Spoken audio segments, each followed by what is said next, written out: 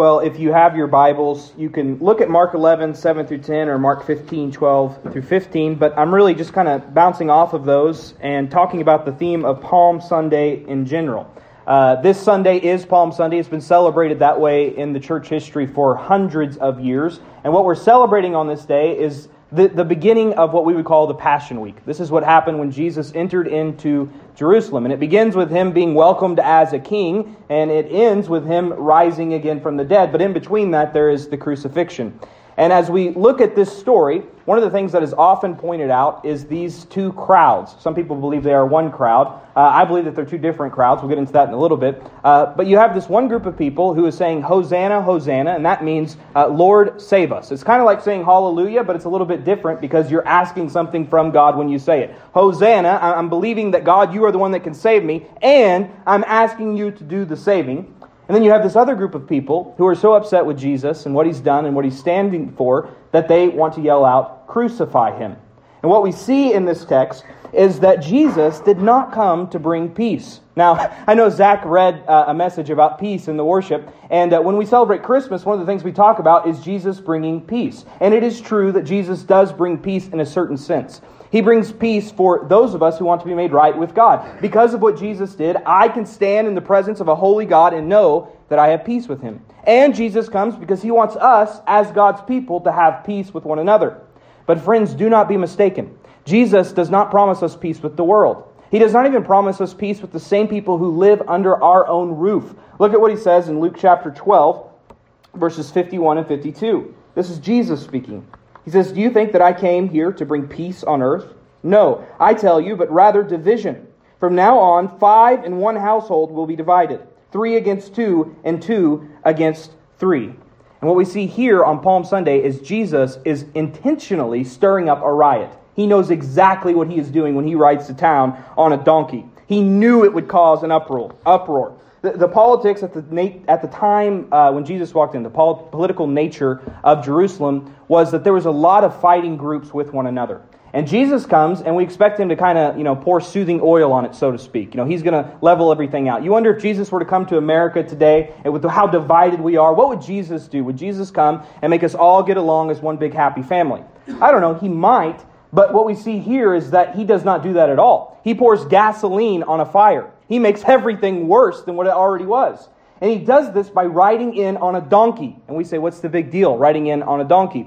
Well, if we were Jewish people in the time of Jesus, we would know exactly what that meant.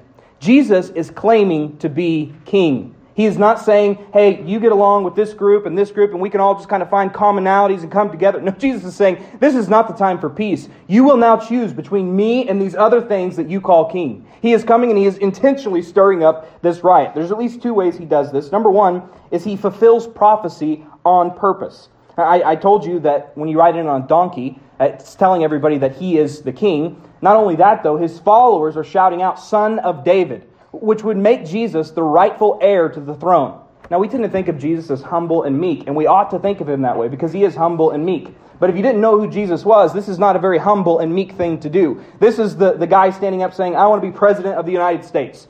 Now, whether you like the presidents or not, you have to admit that they have a little bit of ego, all of them, because who stands up and says, I'm the one who can save the nation? That's exactly what they do. And Jesus says, I'm the one who not only can save the nation, I'm the one who can save the world.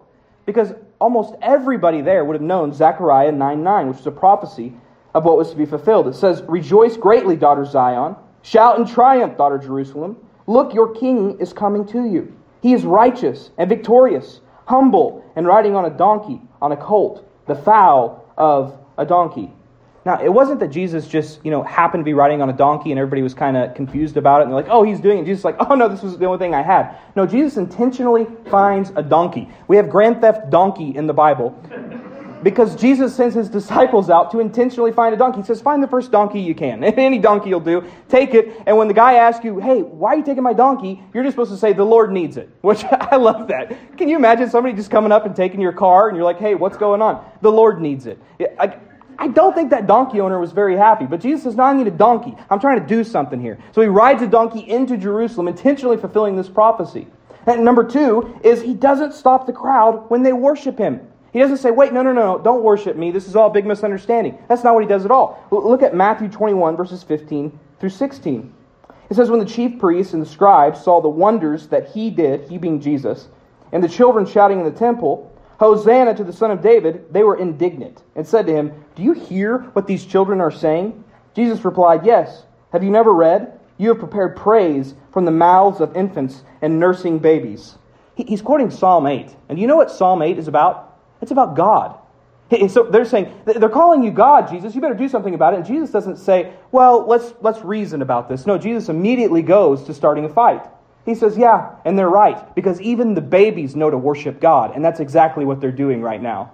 See, he's stirring up a riot. I try to think of what it would be like today to think about what Jesus is doing, because, Palm Sunday, Easter Sunday, one of the things I'm challenged as a pastor to do is to preach the same message many of you have heard your whole life in a way that still shocks and amazes you like it ought to. And what can often happen is we kind of get lulled into sleep over these stories. We think, oh yeah, I've heard this. Oh yeah, I know that happened or this happened. But one of the ways I thought about what this would have been like, so hopefully you kind of feel what it would have felt like for them, is it'd be like if you knew a person who wore one of those red Make America Great hats, and they wore that red Make America Great hat again, however you say it, MAGA is the way I say it. When they walk into the convention, but it's not the Republican convention, it's the Democratic convention. Imagine how that person felt.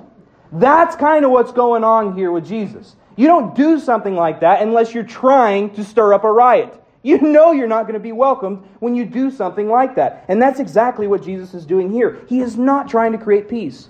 Now, I say all of that because I want us to look at that today. And I think there's three things we need to we learn from, and the reasons why Jesus acted in this way. Three reasons why Jesus did this. And there's something for us to learn in each of these. Number one, the reason why he did this was his hour had come. Number two is I believe Jesus is leaving us no room for neutrality. You don't get to kind of be in the middle. You're either on his side or you're not on his side. And number three is he is giving us a foretaste of the second coming. So I'm going to pray, and then we'll look at each of these, and then we'll sing to Jesus, and we'll go home and we'll praise Jesus all week as we think about his sacrifice. Pray with me. Father God, thank you so much for Jesus. God, thank you that he came not just as our Savior, but as our King and our Lord. God, it is so easy for me in my own heart to want, on one hand, Jesus to be my Savior, but on the other hand, I want to be like the crowd that shouts, crucify him, when he gets in the way of my wants and my desires. Jesus, you did not just come as a Savior, you came as our King. And I pray today that as we look at these texts and we look at these reasons for why you did what you did, God, I pray that you'd stir the hearts of people, that they would see you not just as their Savior, but they would begin to see you as their Lord and their King. God, I pray that you would make us feel what those people felt on that day when you rode into Jerusalem on a donkey. God, we love you and we praise you. Amen. Number one, the first reason why Jesus did this was his hour had come. Jesus knew that by allowing the people to shout Hosanna in Mark chapter 11, it was going to lead to the other people shouting crucify him in Mark chapter 15. He knew this was going to happen. And until this point, Jesus had actively worked to keep his divinity quiet. If you read the Gospel of Mark or any of the Gospels, it's really interesting how when Jesus heals somebody, one of the first things he says to them is, now don't tell anybody about this. And anytime the crowds start to get to a certain size, he says, all right, boys, we've got to go to the next town. And if you're a marketing agent and you're like, Jesus, we need to get your message out, you're thinking, this is all wrong. This is all backwards. When the crowds get big, that's where we stay. That's where we do ministry. And when you heal somebody, we ought to tell everybody about it so that they'll know who you are. And Jesus says, no, don't tell anybody about the healing I've done for you. And when the crowd gets big, we've got to go. Why is he doing this? Because he says it's not his time yet. He knows that when things get to a certain point, they are going to kill him. But Jesus had work to get done before that point. This is why in John chapter 7, verse 30, it says this. This is after Jesus says something that would have been equated to blasphemy. And it says, then they, the Pharisees, tried to seize him. Yet no one laid a hand on him because his hour had not yet come. But here on Palm Sunday, his hour has come. It is time for Jesus to do what his Father sent him to do. The Pharisees want him to silence the crowd, and he won't do it. He says, make them stop. And in fact, what Jesus does in one of the Gospels is he makes a hyperbole. He goes above and beyond. He says, in fact, if I were to silence them, you know what would happen? The rocks would cry out. Now, is he saying literally the rocks would, turn into people who have souls and begin to cry out? No, that's not what he's saying. He's saying even the thing that you can't even imagine crying out would begin to cry out for me. This is a hyperbole of the highest extent. He's telling them that he is God. he says that if people were quiet, the stones would cry out. And what is he doing here? He's purposely sharpening the point. He is trying to make them mad. Why? Because his hour had come. That's exactly what it says in John chapter 12, 23 through 24. This is right after the Palm Sunday text that we read. Jesus replied to them, "The hour has come for the Son of Man to be glorified." In other words, the hour has come for the Son of Man to be seen for who he truly is. The time has come for the Son of Man to do what he was sent to do. Truly I tell you, unless a grain of wheat falls to the ground and dies, it remains by itself. But if it dies, it produces much fruit. This was always a part of the plan. Do not let anybody think that Jesus was killed. Now, Jesus was killed, but it wasn't because he couldn't stop them. It was because he gave his life up. Because it was exactly what his Father sent him to do. He was supposed to die for the forgiveness of people. He was supposed to fulfill his Father's plan in this way. Jesus knew it was all coming to this. This is what the Father sent him to do. And for that to take place, guess what he had to do? He had to begin to stir up the crowd. This is something really important for us to learn about God's will in our lives. God's will be accomplished. What God wants will come to pass. But that does not mean that we do not have personal responsibility. This is the way God works. He gives us choices, and he works within those choices to make his will come to pass. The word predestination means see to it. In other words, God will see to it being completed. I love this verse in Acts chapter 2, verse 23. It says, "Though he, being Jesus, was delivered up according to God's determined plan and foreknowledge, you used lawless people to nail him to a cross and kill him." You see what he's saying there? He's saying this was all part of God's plan, and yet it was still your fault. Because he stirred you up, and you reacted exactly the way God knew you would act, and it led to Jesus dying. And this is why Jesus had to stir them up, because it was his hour. That's the first reason. Number two is I believe he's leaving us no room for neutrality. We can't be Switzerland. We have to pick a side, and Jesus gives us no other option. Jesus is acting in this manner because he wants to make it clear that we have no room to be on the fence when it comes to him. If Easter is preached rightly, and I pray that I do next week, I pray that I do this week, it should leave no room for people to be on the fence. Jesus is coming to town as a king, and you will have to make up your mind on what you think of him. That's your only option. Here's the king coming in. Are you going to shout Hosanna, or are you going to shout Crucify him? Now, I mentioned earlier that it is a common belief in the church that people think that this was the same crowd. That in Mark 11, they're shouting Hosanna, and then Mark 15, just a few short days later, they're shouting Crucify him. I remember hearing this growing up a lot, and in fact, I still have burned into my memory the Passion play that we did at my church when I was growing up, First Baptist Woodward. They put on a big show. I don't know, they might still do it. But there was this lady that I knew really well, and it was so weird seeing her in this play shouting, "Crucify him!" And I just I was worried for her soul. I asked my mom, "Is she going to be okay with the Lord?" Because she wanted to kill Jesus, and as a kid, I couldn't comprehend it. But even as a kid, I remember thinking how weird that the people would go Hosanna, Hosanna, and then just a few short days later be yelling out, "Crucify him, crucify him!" And the message was always kind of presented that we don't want to be fair weather fans of Jesus. Don't be people who are with Jesus when it's good, but not with him when it's bad. But in reality, that is actually really, really unlikely. In fact, what is more likely is that there's two different groups in the city. One group wants to kill Jesus, and the other group truly sees Jesus as Savior. They truly see him as Hosanna. And in fact, the text points to this because when Jesus goes to trial, it makes very clear that the trial was done at night. Why was it done at night? Well, because the people who love Jesus are sound asleep. In fact, from the time Jesus was betrayed by Judas in the garden, it took about 9 hours, that's it, before the first nail was going through his wrist and his feet. 9 hours. That's not a fair trial at all. Why did it happen so fast? Because the people wanted to kill him. And so they put together this trial. And these people who were against Jesus were the ones who were shouting, "Crucify him, crucify him." And it's why they're so worried about speed. It's why it needs to be done right now.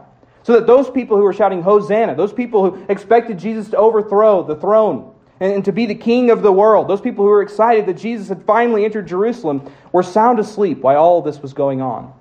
See, this is not a story about a fair weather crowd. No, it's a story about which crowd you will be in. Because there are two crowds, at least. One crowd is for Jesus, one crowd is against Jesus. It can be more complex than that, but it's really not. You're either for the seed of Adam or the seed of Christ. You will be in one crowd or the other crowd, but you cannot be in both crowds.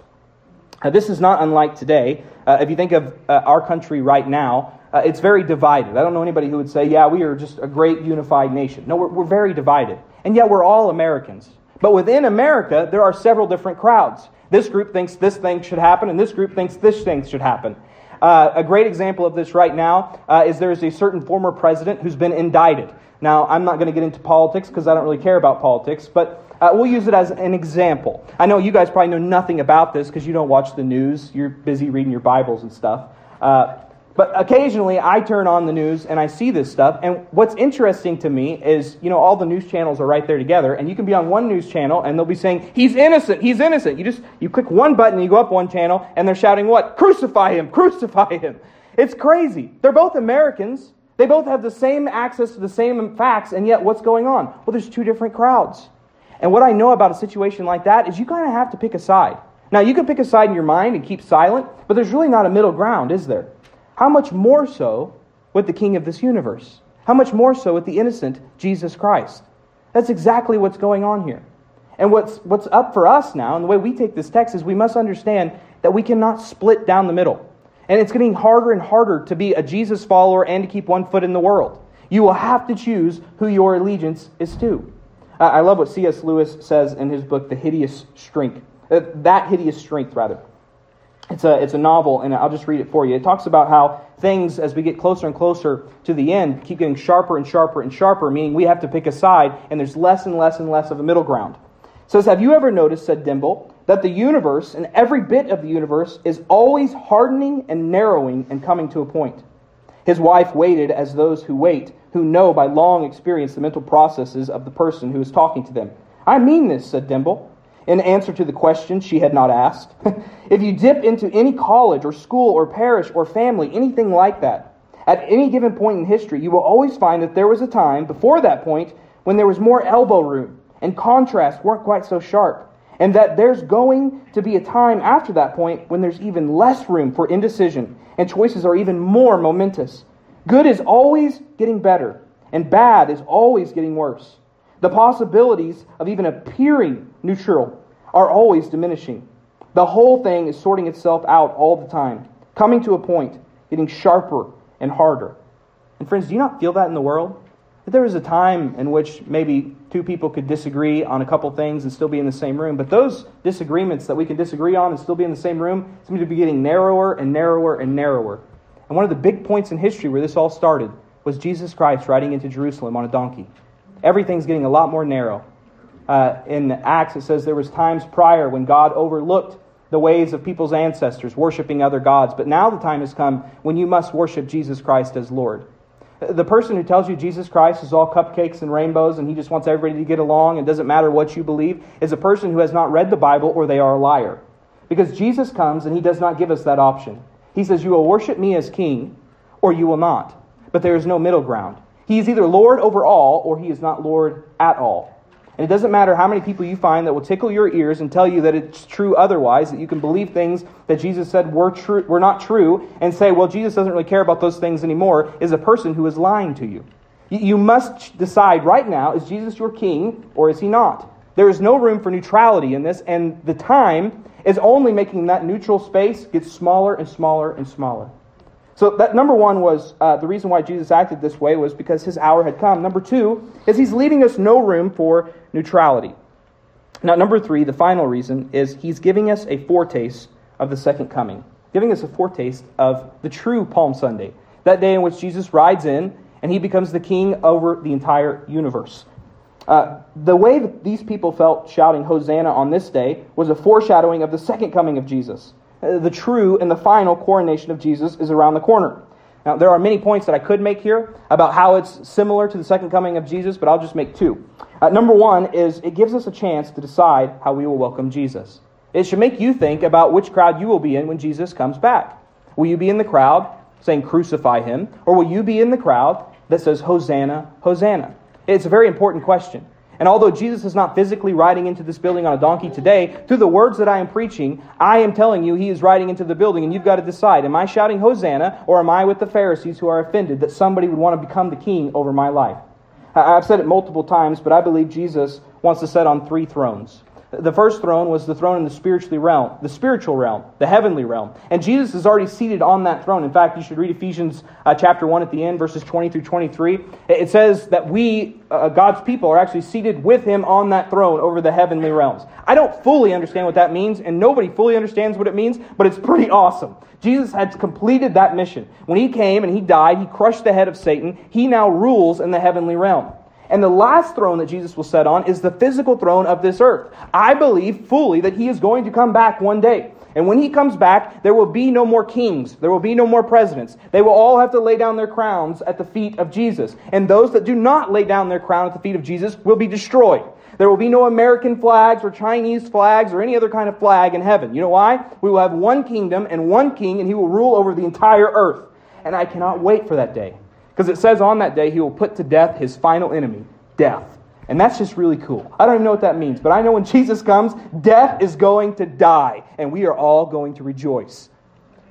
But in the meantime, there's a throne that He is seeking, and that is the throne of your heart. Jesus wants you to decide to make Him the king of your life. If you wonder why Jesus has not came back yet, it's because He is seeking after your heart and the hearts of all who will call upon His name. I do not know if we are 30,000 years away or 30 minutes away from Jesus coming back, but I do know when that last person puts Jesus on the throne of their heart, and it is time, He's going to come back. And right now is yet another opportunity to decide, is Jesus my king or is He not? This is God's grace to some of you. Some of you do not care about any of the words I'm saying, and I'm praying that they wake you up. In fact, if you do not care about what I am saying, this is very dangerous for you. Because the Scripture is very clear that the more times you hear the gospel and you do not respond to it, the harder your heart gets. And eventually you'll get to the point where God no longer seeks to reach you. You are literally unreachable because your heart has become so hard. And so this is yet another chance for you to say, is Jesus my king or is He not my king? That's what Palm Sunday is all about. I love what Doug Wilson says. He says, what do you make of Jesus? Do you want Him to die or do you want Him to reign? If you want Him to die, then you want Him to stay dead, which He refused to do, and thereby stay out of your life. If you want Him to reign, that is good, because He is going to reign regardless. I love that.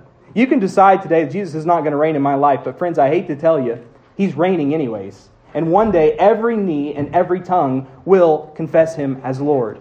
You will either do that by humbling yourself now, or you will do it on the day of humiliation when He separates the sheep from the goats. So that's the first thing. It gives us a chance to decide how we will welcome Jesus. Number two is, I believe that it gives us hope in the darkness. This world is very dark, and there's a lot of things that don't go the way we think they ought to go. And Palm Sunday is a very good way for us to think about our trials and suffering. It gives us hope in the midst of darkness. If we think about these crowds, in many ways, the crowd that was shouting Hosanna faced a horrible surprise just a few days after this. I mean, they think that this is their Savior. He's supposed to come in, and He's supposed to be the king. He's supposed to overthrow all of these oppressive governments that have been over them for thousands of years. This is the answer to prayer. They expected Jesus to get a crown filled with jewels. And instead, on Friday, they saw Jesus get a crown of thorns. They expected Jesus to ascend to a throne. And instead, they watched Jesus lifted up on a cross. Everything that they thought and everything that they believed had fallen apart. And this caused them all to run into hiding and silence. And we can't really blame them. Can you imagine how scary it would have been to see the person you thought was going to change the world on a cross, knowing that you might be on the cross next week because you were a part of His team? No, so that they all run and they all hide. And Jesus told them that they would. Jesus said it over and over. He even said it to Peter. And Peter said, I will never abandon you. And Jesus says, yes, you will. Mark 14:27 says, then Jesus said to them, all of you will fall away, because it is written, I will strike the shepherd, and the sheep will be scattered. I will strike the shepherd, and the sheep will be scattered. Now, what we know is 3 days later, He rose again. And all those who were scattered came back to Jesus. All those who ran in fear now had the kind of boldness to where they were willing to die for the faith. And because we know that, it's very easy for us to be very judgmental of the disciples. You know, we can say, how could you guys not know? Jesus literally in the Gospels told you guys, I'm going to die and I'm going to rise again. And we think, how silly of them to not know what's going on. But we can't blame them. You know why? Because nothing like this had ever happened before. They had never seen somebody die, like really dead, and raise himself from the dead. They had never even been able to comprehend something like this. So when the shepherd is struck, of course they scattered, because things did not go the way that they thought it was going to go. But friends, you and I, on the other side of this, do not have the same kind of excuse, because it has happened before. We do know that after the hope of Palm Sunday, there are going to be times of great darkness. There will be times in which it appears that our shepherd has been struck. There will be times in which we say, "Where are you, God? None of this is fair." And yet we know, don't we, friends, that on the other side of the cross is resurrection. And if we believe this, if we internalize this, it makes us people of immense courage. And it makes us people who have faith that the world cannot fully understand. If the band wants to go ahead and come back up, I'm coming to a close here pretty quick. But one of the things I find interesting is that faith really shines brightest in the darkness. You know, it's one thing after the Super Bowl, when you've won the Super Bowl, to say all glory to God. In fact, sometimes that annoys me when I hear people say that, because how easy is it to give all glory to God when you're making $20 million a year playing football and you just won the biggest game? Like, oh, please tell me about your faith. How hard it must be to be an NFL football player. Or I just watched a NASCAR driver win yesterday. I want to throw a remote at my TV because he said, "It's all in God's timing that I won this race." I'm like, "Oh, please, son." You know, like, you're a NASCAR driver. You drive in circles for a living. How much faith does it really take? But you know what really does shock us? Is when we see the faith of somebody who, when their life is falling apart, when everybody else would say, "Your God failed you," they say, "No, He hasn't." My faith is as strong as ever, if not stronger than ever, right now in this darkness. When people do that, that's what really pops out in this world. That's what really gets our attention, doesn't it, friends? I've been thinking about this a lot this past week with the shootings that happened in Nashville, as 3 9-year-olds died and 3 adults died trying to save them. And one of the children, one of the 9-year-olds that died, was actually the daughter of the pastor. His name is Chad Scruggs. And my heart was hurt all week as I thought about this. Because I can't imagine having to stand up before my faith community knowing that I had just lost my daughter. And you would wonder things that everybody wonders when these kind of things happen, like, was it my fault? Even if it wasn't, you would begin to wonder, was it my fault? Was there more that I could do? And if there was ever a time in which it appeared like the shepherd had been struck, I can imagine for him losing his baby girl, his only daughter, his youngest child, that in that moment he might wonder if the shepherd had been struck. "Jesus, I followed you. I've given my life to this ministry. I've given my life to follow after you, and this is what I get? My baby girl going to a Christian school is killed in the church that I'm the pastor over?" I can only imagine the pain that he might feel. And I don't think any of us would have blamed him if he came out with his statement and he was mad. And he said, "I can't believe how this happened," or if he got mad at all of us for making it a political event. You know, everybody wants to make it about politics, and I guarantee you he doesn't care about the NRA or any other kind of people who might want to make it about politics. All he cares about is his baby girl is not with him anymore. And yet he is constantly badgered for a statement. Constantly people want to know what he thinks of this situation. Why? So they can use it and twist it for whatever political end they might have. And I don't know about you guys, but I know that my words would probably not be very kind words unless it was for the grace of God. And yet I love what Pastor said, what Pastor Chad said. Now, he didn't say much. He said one sentence. But listen to this. This is somebody who understands Palm Sunday. This is somebody who understands hope on the other side of darkness. It says, "We are heartbroken. She was such a gift. Through tears, we trust that she is in the arms of Jesus, who will raise her to life once again." Do you know how somebody has that kind of faith?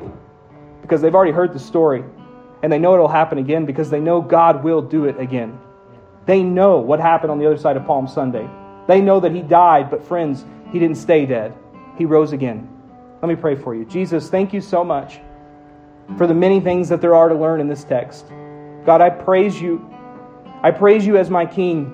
But God, if I'm honest, oftentimes in my heart there's a battle. There are times in which I just want you out of my life. I want to crucify you like those shouting to release Barabbas. And yet, God, I am so grateful that even for people like me who struggle with making you king and with wanting you out of my life, from the cross you say, "Father, forgive them. They know not what they do." And Jesus, I thank you that through Palm Sunday we have hope even in the darkness. And friends, if you would, take about 10 seconds with your eyes closed and head bowed. Say, "Holy Spirit, what are you saying to me through this message?"